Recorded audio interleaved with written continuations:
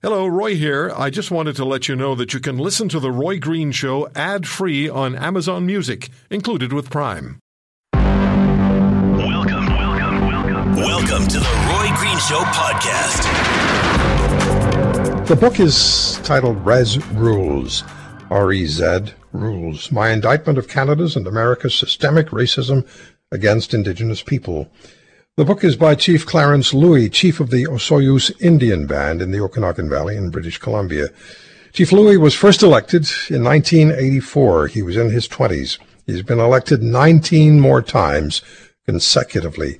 The Osoyoos Indian Band is also known as the Miracle in the Desert, as the First Nation changed from struggling with poverty into becoming an economic powerhouse.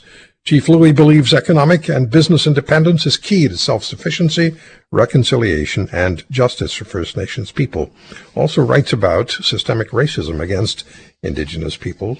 And Chief Louie will be in Toronto next Tuesday for a book signing. We'll tell you more about that as we go through the segment. Now, I had an opportunity, and I actually wanted to avail myself of that opportunity to call the Chief last Thursday evening, not scheduled, because I've been reading his book, and I've read it cover to cover. It is an amazing book. It's about life, about principled life, about success, about being driven, about staying on focus, and about doing things correctly. Chief Louie, thank you very much for coming on the program. How are you? I'm good. Thanks for having me. It's great to talk to you again, and I just felt compelled to call you because your book is so powerful and motivating. And I want to start with this. The Osoyoos Indian Band has been called the Miracle in the Desert. You have more jobs than people. Great commercial success. And you detail the successes internationally. But it took a letter from a grade 4 girl named Sienna, which contained 5 questions, to persuade you it was time to write your book, Res Rules. What was it about that little girl that connected with you? Well, I've gotten those type of requests before, many years ago. And so I've gotten those type of requests before. But now that I'm in my 60s, maybe at the time I was 59, I decided, I'm in my last quarter, and, it's now or never. And I've been asked to write a book for at least a decade or more because of all my travels throughout North America and speaking on First Nation economic development and reconciliation, even before that word was even brought up. And then when I got that from those questions from that little girl that I haven't had a chance to meet yet, I just decided, I'd write them in a lot more detail than a grade 3 or 4 student would need. I share them with my staff here, council members, and my daughter and my kids. It was my daughter that also said, "Dad, you should write a book." So that was the last motivation that I needed, came from my daughter. So as I'm reading your book, I keep going back to the reason for you writing it, this little girl. And you write you have distrust and anger and disappointment for Canada and the United States, but you still love both nations. And you point out that First Nations have been generationally subjected to systemic racism. Would you just explain that? Put that together for us, please. How do you reconcile your feelings? And how should the reader of Res Rules understand your feelings going through the book? Well, the reality of the history, most people don't study history or even realize the history of those two flags and where they came from. But North America was going to be colonized by somebody eventually. The Spanish weren't, in fact, in many ways, the Spanish were worse towards Indigenous people than the French and the English were. So, our lands were going to be colonized by some European empire, as they called them back then, the British Empire, the French Empire. Imperialism was what those countries did back in the 1400s or whatever century it was. And fact is, First Nations people weren't viewed as human beings, and that's what justified the taking of our land and the extermination and the wars and the all the bad things that the French and the English did to Native people in North America. When you have a country like Canada and the U.S. and still boasting about being beacons of freedom and justice, while the fact is those countries were based on systemic racism and termination and assimilation and genocide through residential schools and boarding schools and broken treaties. And even our veterans in World War II, the Canadian Indigenous veterans, the First Nation people that enlisted at a far greater number than any other race of people in World War I and World War II, weren't looked at as Canadian citizens. They didn't even have the right to vote. Yet they still went and defended this country. And when they got back, they didn't even get the land scripts or the benefits that other non-Native veterans got. So the systemic racism even went into how First Nation veterans have been treated in this country. So we're learning, I think a lot of people are maybe learning for the first time, more about a Native heritage and culture, and have over the last year plus. You write that Native heritage and culture are a must to be integrated into business practice, and you remind that cultural responsibility is a critical part of a Native business plan. You've been extremely successful economically with businesses at the Osoyoos Indian Band, extremely successful. How does heritage and culture fit into the business plan?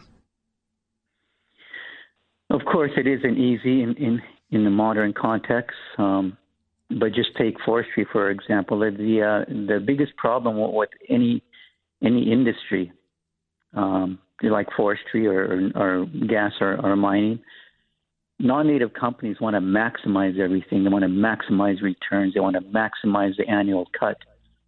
When we're involved in forestry, we don't want to maximize the cut. We want to keep farther away from creeks and streams. We don't want to maximize the annual allowable cut. We want to leave more trees standing. We just want to make enough to pay our bills and make a bit of a profit. But the problem with capitalism is they try and maximize everything. You don't need to maximize everything. Yeah, I have so much. I've put together so much from your book, so much information. I have so many notes here about what you wrote that I feel are important to me to read and absorb. But you also write, and we talk a lot about politics in this country now. We've just come through a federal election, and we talked about that in the last hour. You write about politics on the res. And you write, politics are a blood sport compared to general political experiences in the rest of Canada. And because people know each other so very well and have generationally.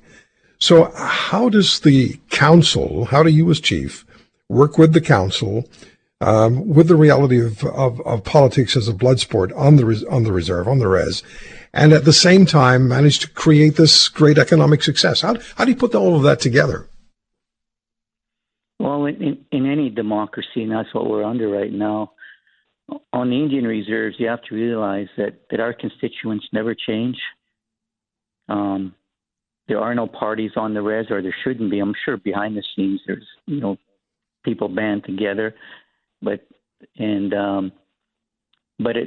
all about leadership. It's all about building relations. You have to build relations. There's so many circles that you have to jump through. And I always tell the American councils next to us, your guys' politics is easy compared to on the reserve politics, because our constituents never change. And if somebody gets mad at you when they're a teenager, they'll probably carry that into their when they're an adult. I mean, or their family. So there's different dynamics around Indian Reserve elections on both sides of the border, and we have to look after our people from cradle to grave. We're responsible for their livelihood, for their standard of living, from cradle to grave. So our constituents are looked at, and I see more and more that Native people are calling their people citizens. I actually don't like that. They're not citizens; they're our people. We're starting to get so, I guess, brought into the non-Native way of electioneering and phony politics and Facebook. I actually hate Facebook when it comes to elections. I'm old school. If you're going to say something to somebody, don't say it with your fingers. Say it with your voice. And you have to talk to people. Face to face is the best way. If you can't do that, then voice to voice. Not this Facebook and not being keyboard warriors and being willing to say something to somebody that you wouldn't say to their face. There's a lot of chicken shit that goes on when you're screening or being a screenager. I heard that term a few months ago. Everybody's a screenager now.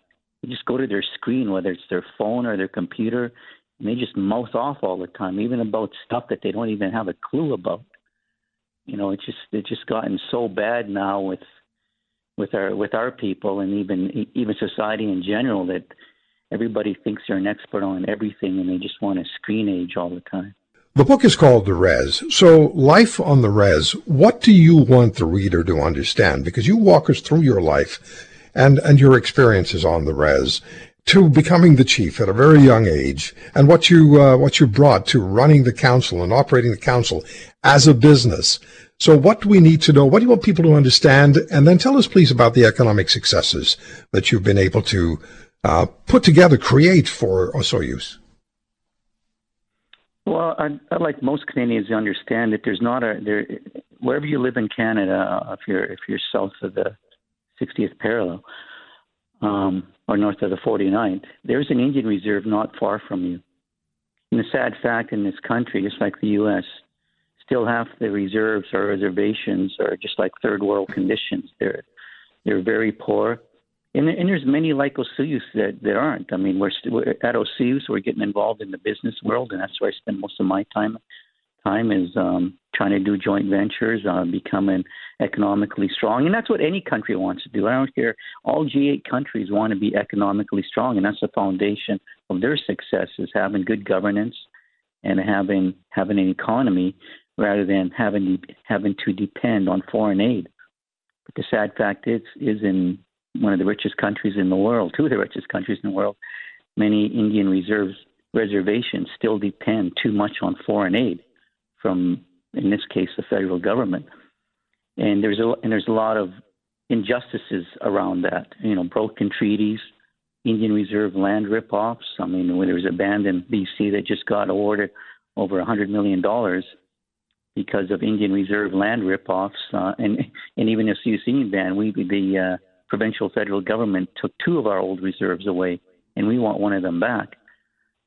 To me, reconciliation starts with the land, and it doesn't start with apologies or nice gestures, land acknowledgments. It starts with the land and the land injustices of the past, getting our old reserves back, and financial settlements. Because good words don't build houses or send my people to school. Everything costs money, and as my mom and grandma taught me, everything costs money from cradle to grave. So we don't need any more good words or apologies. We need enough money to run our governance properly and to become independent. That's how Canada and America operates. And I want the Canadian people to understand that land claims are just not something that we pull out of the air. Now that we're able to hire lawyers, and if you can believe it or not, the Canadian government had a rule that we couldn't hire lawyers to defend ourselves many decades ago. And that again is a form of systemic racism. And now our people are winning Supreme Court of Canada court decisions, and we're starting to hold the Canadian government in this country, bringing our cases to justice, there's a long backlog of broken treaties and unsettled land claims in this country. Yeah, and when we do, you write about about Indian affairs in the book in Res Rules, the federal agency that has spent billions of dollars and doesn't get very much accomplished. I get the feeling they spend most of the money on themselves. Do you have a sense that there is going to be reconciliation, that there will be an improvement in the relationship, that there is actually going to be, let's go back to the word reconciliation, that it will in fact happen? In some cases it is happening. as I mentioned, some bands are finally getting their land claims settlements dealt with. It's taken a long, long time. We still have some outstanding issues here with the provincial and federal government. But our people shouldn't have to grow old at the negotiating table. You know, our people shouldn't have to grow up poor and grow up with underfunded programs. I mean, every program that the federal government, you have to realize there's still over $8 billion being spent on Aboriginal programming in this country. Mm-hmm. And it's a ridiculous formula that they've kept for 100 years of 90 to 95% social spending and only 5% on economic development. I mean, it's a failed formula. I mean, what kind of country puts its economy last? Right. No successful country does. Joining us on the program is Ujjal Dosanjh. He's the former Premier of British Columbia, also the former federal health minister. I always like to talk to the Premier when it comes to issues that affect all of us. In this case, it specifically affects his constituency. And I believe, Premier, it's still your constituency emotionally. The scope of the flooding, can you give us an idea, a sense of what this is doing to your province? And if you were Premier today, what would you be most engaged with? Well, first of all, it is devastating to see what's happening in British Columbia. It has been expected, it has been anticipated, except that we now find out that we weren't really ready for the kind of emergency that has hit us. I've never seen anything like this in British Columbia. I've been here since 1968. Even in India, I last remember seeing something like this in 1959 when it rained for 7 days, and the mud house in which I was living, not an inch of it was dry. So, you know, this is exceptionally difficult for British Columbians. We've been cut off from Canada. We've been cut off from other parts of British Columbia. And people have lost their homes, their animals. The farmers have lost the ability to make a living for a long time. And the tragedy is that this was it was expected that something like this would happen. There was a report going back to 2015 that talked about the dike and the dikes, but the dike in particular that broke in Sumas. And there was a local report in Abbotsford from last year that said that, you know, if there's overtopping, if the water overflows, the dikes are likely to break. And you know, one of the things that hurts me is that our alert system failed. We didn't alert people. And I'm not critical. I'm stating this as a fact. I think the government was slow to declare declare an emergency. They expected this rain. We all knew it was coming, and now we find out that we weren't really ready. And that's part of the problem. Not being ready is that emergency preparedness, generally speaking, has been an afterthought.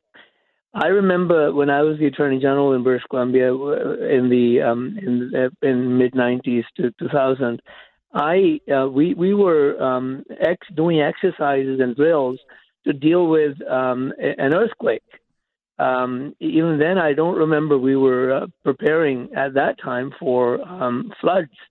But since then, the climate change has picked up, and we should have been ready. It's also part of the difficulty is that these responsibilities are spread across government.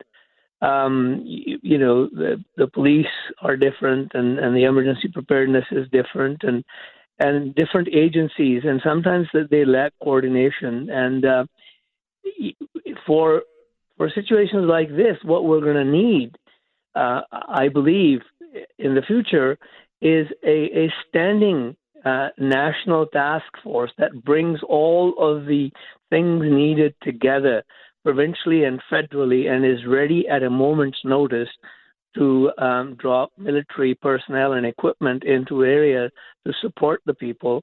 It's taken time for this to happen this time, and it's hurting us. It's hurting people. Yeah, and we're also in a difficult time internationally because there's the supply chain challenges. And I was wondering earlier today, and I'm glad you spoke about this, Premier. I'm just wondering, as the province tries to literally dig itself out of the situation it's in, and get the water to recede and start to rebuild, will that international supply chain challenge affect the ability for British Columbia to, again, dig itself out of the current reality? I think it will. I mean, already we have a rationing of the gasoline, rationing at least until December 1. And you know, there were lineups at gas stations last night. I watched like everybody else on television, and it was quite, you know, it's depressing to see in British Columbia, you say, and that's, you know, I mean, we have lost at least one life. We've lost animals, lost cattle. Farms are underwater. Homes are flooded. People are homeless. And this is a time for us to come together provincially and nationally to deal with it, and then make a commitment to ourselves and take a pledge that we will coordinate our services and will coordinate our responses to these kinds of issues nationally and provincially in future. Now, the political will has to be there. Of course, it has to be, and you know, I'm sure the politicians have been worried about this kind of stuff, but at least on the surface, we really haven't seen much in terms of public preparation. You know, we were hit with the fires. A whole town was made desert, black desert, town of Lytton, and now we have towns like Merritt and others underwater, and people have lost everything, and that's difficult. I mean, that should send a warning to all across Canada that we need to be in it together. In terms of preparations, in terms of taking responsibility individually and collectively. Yeah, the Premier is asking President Biden to be ready for the United States to help British Columbia with gas supply. I'm seeing emails from British Columbians, frankly, and I've seen a number already since we signed on, saying, look, we had the opportunity, and I don't want to have this slide sideways and bring in sidebars that are irrelevant at this particular emergent moment. But I'm seeing emails from people saying, look, if we had pipelines, if we had appropriate movement of oil, we wouldn't be potentially in the situation we're in, at least as far as appropriate supplies of transportation, gasoline for transportation is concerned. Well, that's true, but that you know that then creates a conflict with climate change. I mean, these are issues that we have to contend with until we can find a replacement, a complete replacement for the fuels that we use. We need to have those pipelines in place so that we don't have to depend on the United States or anybody else. I mean, right now, I think some of the supplies from eastern parts of Canada, including Alberta, are going to have to be brought in by the United States into British Columbia, into southern British Columbia. And what was the biggest province-wide challenge or emergency that you faced as Premier?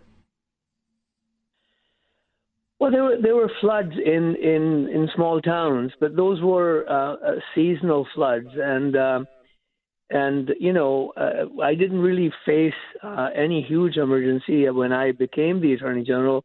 There was a blockade at Gustafson Lake that was consuming 400 police officers from all over Canada. That was the largest police operation in the history of the country till then.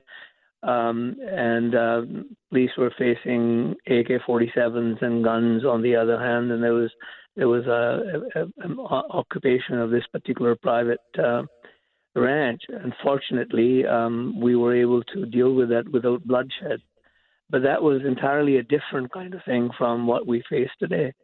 Yeah.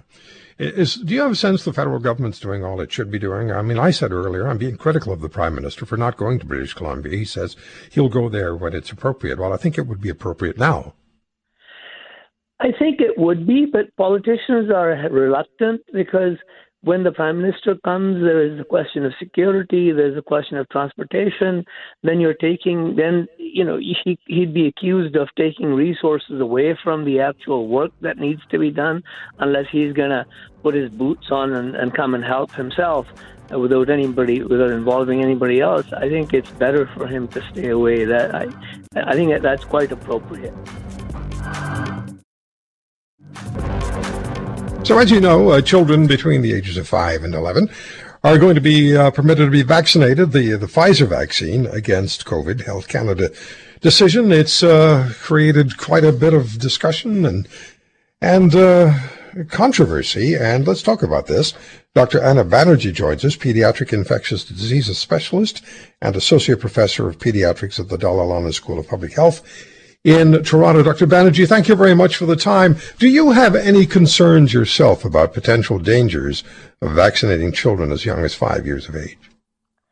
No. In general, I think that when I look at the risk of vaccine versus the risk of COVID, clearly to me, vaccine is a safer option. Is there 5 years of age is extremely young, and I know that infants get vaccinated against MME, and they get vaccinated very, very young, 2, 3, 4, 6 months of age.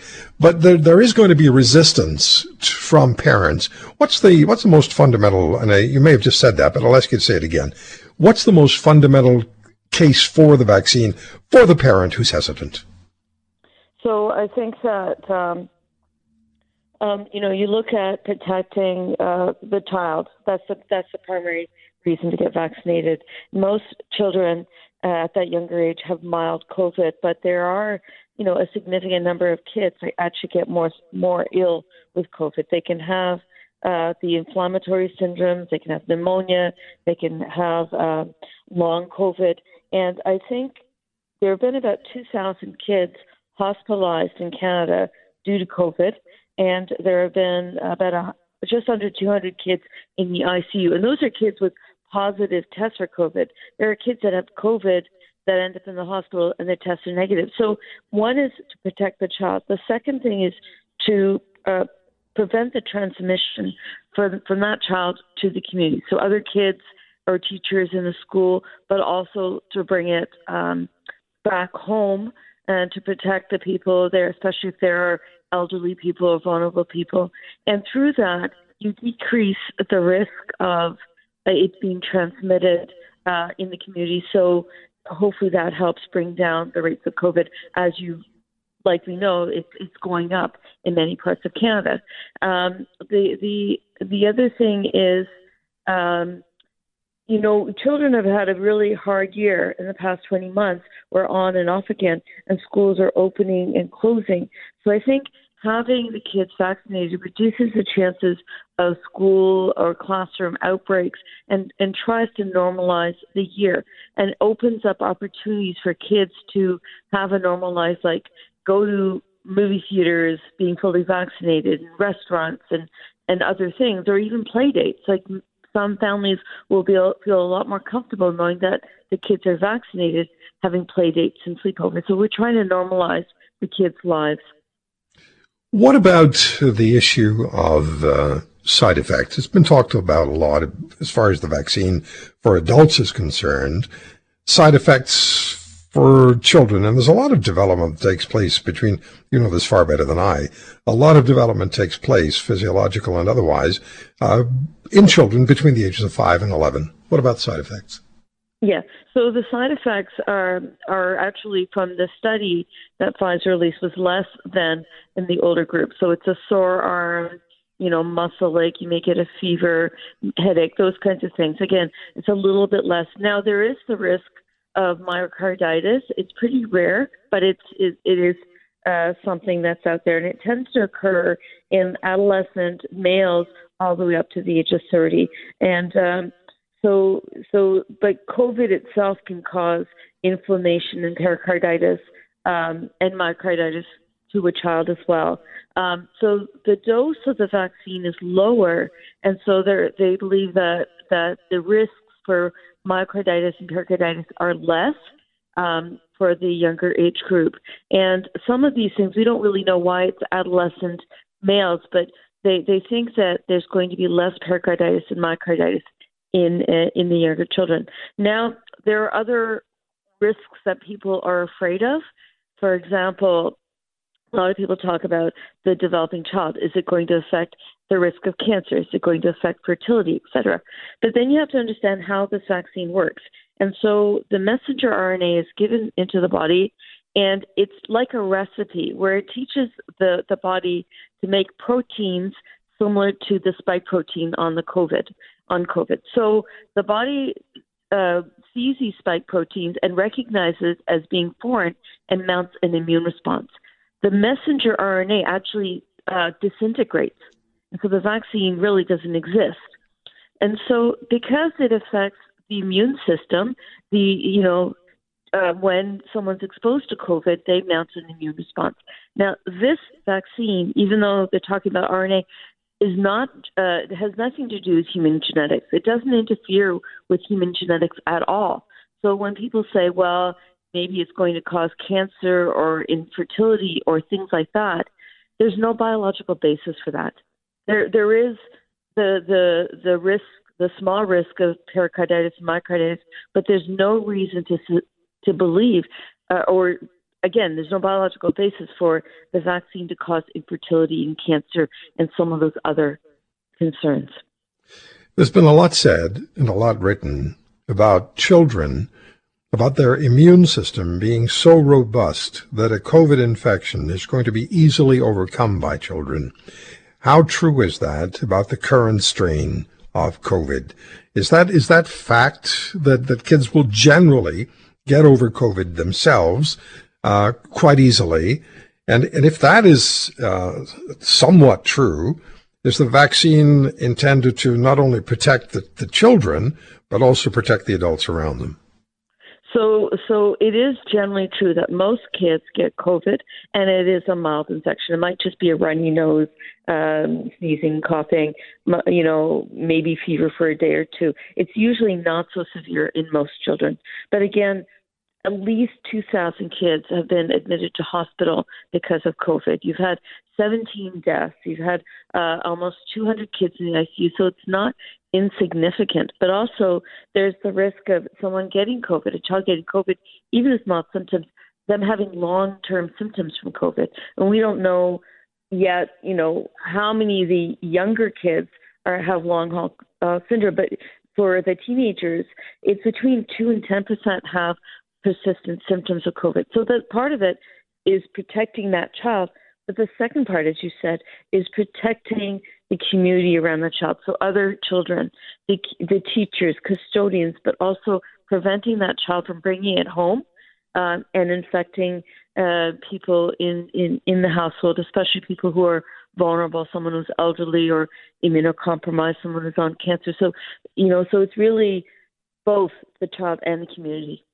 So you're satisfied that the testing that was done appropriately, and you're satisfied that Health Canada made the correct decision in allowing for children between 5 and 11 years of age to be vaccinated, and the responsibility or the decision should stay with the parent, yes? Yes, I think at this point in time that, I believe, yes, that it was the right decision to approve this vaccine. And at this point in time, it is a parental decision. Now, I don't know what's going to happen in the future, and I have no say in it. If there's another, like you see what's happening in Europe with the lockdowns and reoccurrence, I hope that doesn't happen here. And I hope that the worst is behind us. But yes, I think it is the right decision. I believe it is the right decision. And I believe that this is us moving forward in this battle against COVID. Dr. Banerjee, one more question for you. Are you finding that parents are generally receptive to the idea of children between the ages of 5 and 11 being vaccinated? So I think it depends on where you live. But for example, in Canada, they had an Ipsos Reid poll, and they said at least 50% would get their kids vaccinated right away. And I think in Toronto, 2 out of 3 parents would get their kids vaccinated right away. I think some parents want to see what happens. Like, for example, in the past 2 weeks, there have been 2.5 million kids vaccinated in the United States. And from what I hear, there's been no serious side effects due to the vaccine. So I think parents need to feel satisfied with the information they have, because that's their number one job, is really to protect their children. And so I think that if parents have concerns, for example, the idea of it causing cancer, infertility, and you say, no, there's no biological basis for that, and they feel comfortable with that, then I think more parents, when they get their questions answered, they will say, yes, this is the best thing I can do to keep my child safe at this point in time. So I think a lot of parents will come around. There will be some that won't, no matter what the evidence is. But we hope that the majority of parents, when they get their questions answered, will come around and get their kids vaccinated. So the primary beneficiaries, the 3 primary beneficiaries, as I understand it, of the offshore world: criminals, millionaires, and multinational corporations. May we take them one by one, beginning with how criminals make use of the offshore world? Well, first, thanks very much, Roy, for having me on. Criminals have been making use of the offshore world for at least a century now. The Pandora Papers kind of gave us the regular gallery of demi-monde characters that we normally see, people involved in fentanyl sales, people involved in other illicit drug trafficking. In one case, there was an individual involved in the dark web, and had one of those marketplaces like the old Silk Road marketplace. So those are regular crooks, but my article focuses on more the phenomena of how tax havens help crooks steal money from low-income and failed states, low-income countries and failed states. So in the paper, there's a bunch of examples like South Sudan, which is currently in the world's youngest country. It's been in a civil war now for about 5 years. The United Nations has it under a starvation advisory, indicating that 7 out of 10 million people are at risk of starvation, and at the same time, the political leaders and the warmongers are stealing billions of dollars in foreign aid, stealing billions of dollars in government resources, and then they hide the money in offshore tax havens. So tax havens there's over 30 of them in the world, and they do things like they set up corporations and trusts, and that mask the identity of who owns the money. So that's an overview of the crooks, Roy. Okay. And you also write that poor countries, and you just said, the offshore world aids and abets the criminals. So when we move to the millionaires and the multinationals, where's the shady side of what they do? Well, it's less shady. Let's start with multinationals. Opportunistic then. So the corporations, one of my bread and butter courses is teaching international tax, and then I teach my students how to tax plan for corporations. So it's perfectly legal, and it, in fact, is quite commonplace. So, Roy, if you were to take the first class plane out of Toronto to Barbados, you would see it's filled with Canadian bankers and business people who are attending quarterly director meetings in Barbados for tax purposes, in fact.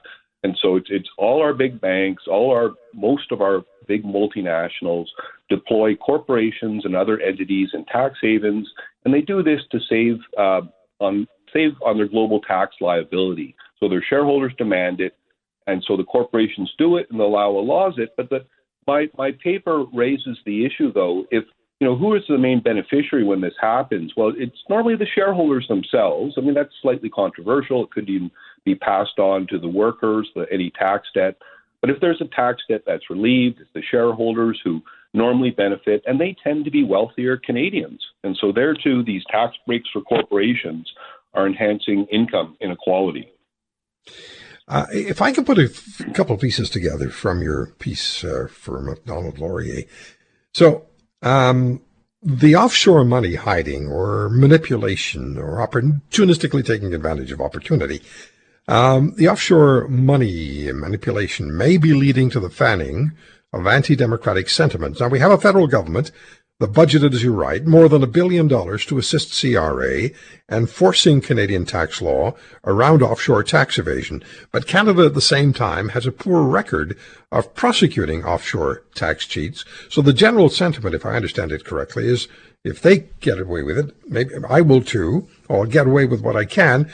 And it isn't helped when we hear about, for example, wait staff being pursued by CRA because they're not declaring all of their relatively small tips. Yes, again, Roy, this is a great concern. Normally, the folks are millionaires. If they're involved in merely just legal tax planning, that's one thing. But as the paper gets into, there's recent research, mainly from Scandinavian economists, that suggests, in fact, these very wealthy families, billionaire families, have been engaged in the crime of tax evasion. So it's not legal tax planning, but many of these wealthy families have been hiding their money criminally offshore, and the government really never catches them. But you're right that they go after low-hanging fruit. They go after the wait staff. There's a big audit now on students who didn't file their addresses properly, even though students normally don't owe any tax money. And at the same time, they can't seem to catch any of these big players, or if they do, it's extremely rare. And so the worry there is one of taxpayer morale, to the extent that average income taxpayers in Canada realize that there's two kind of enforcement regimes, one against regular folk and another, a lack of enforcement rather, against very wealthy taxpayers. Then they'll get demoralized, and eventually they'll be less likely to comply. Thank you for listening to today's podcast. If you want to hear more, subscribe to The Roy Green Show on Apple Podcasts, Google Podcasts, Spotify, Stitcher, or wherever you find your favorites. And if you like what you hear, leave us a review and tell a friend. I'm Roy Green. Have a great weekend.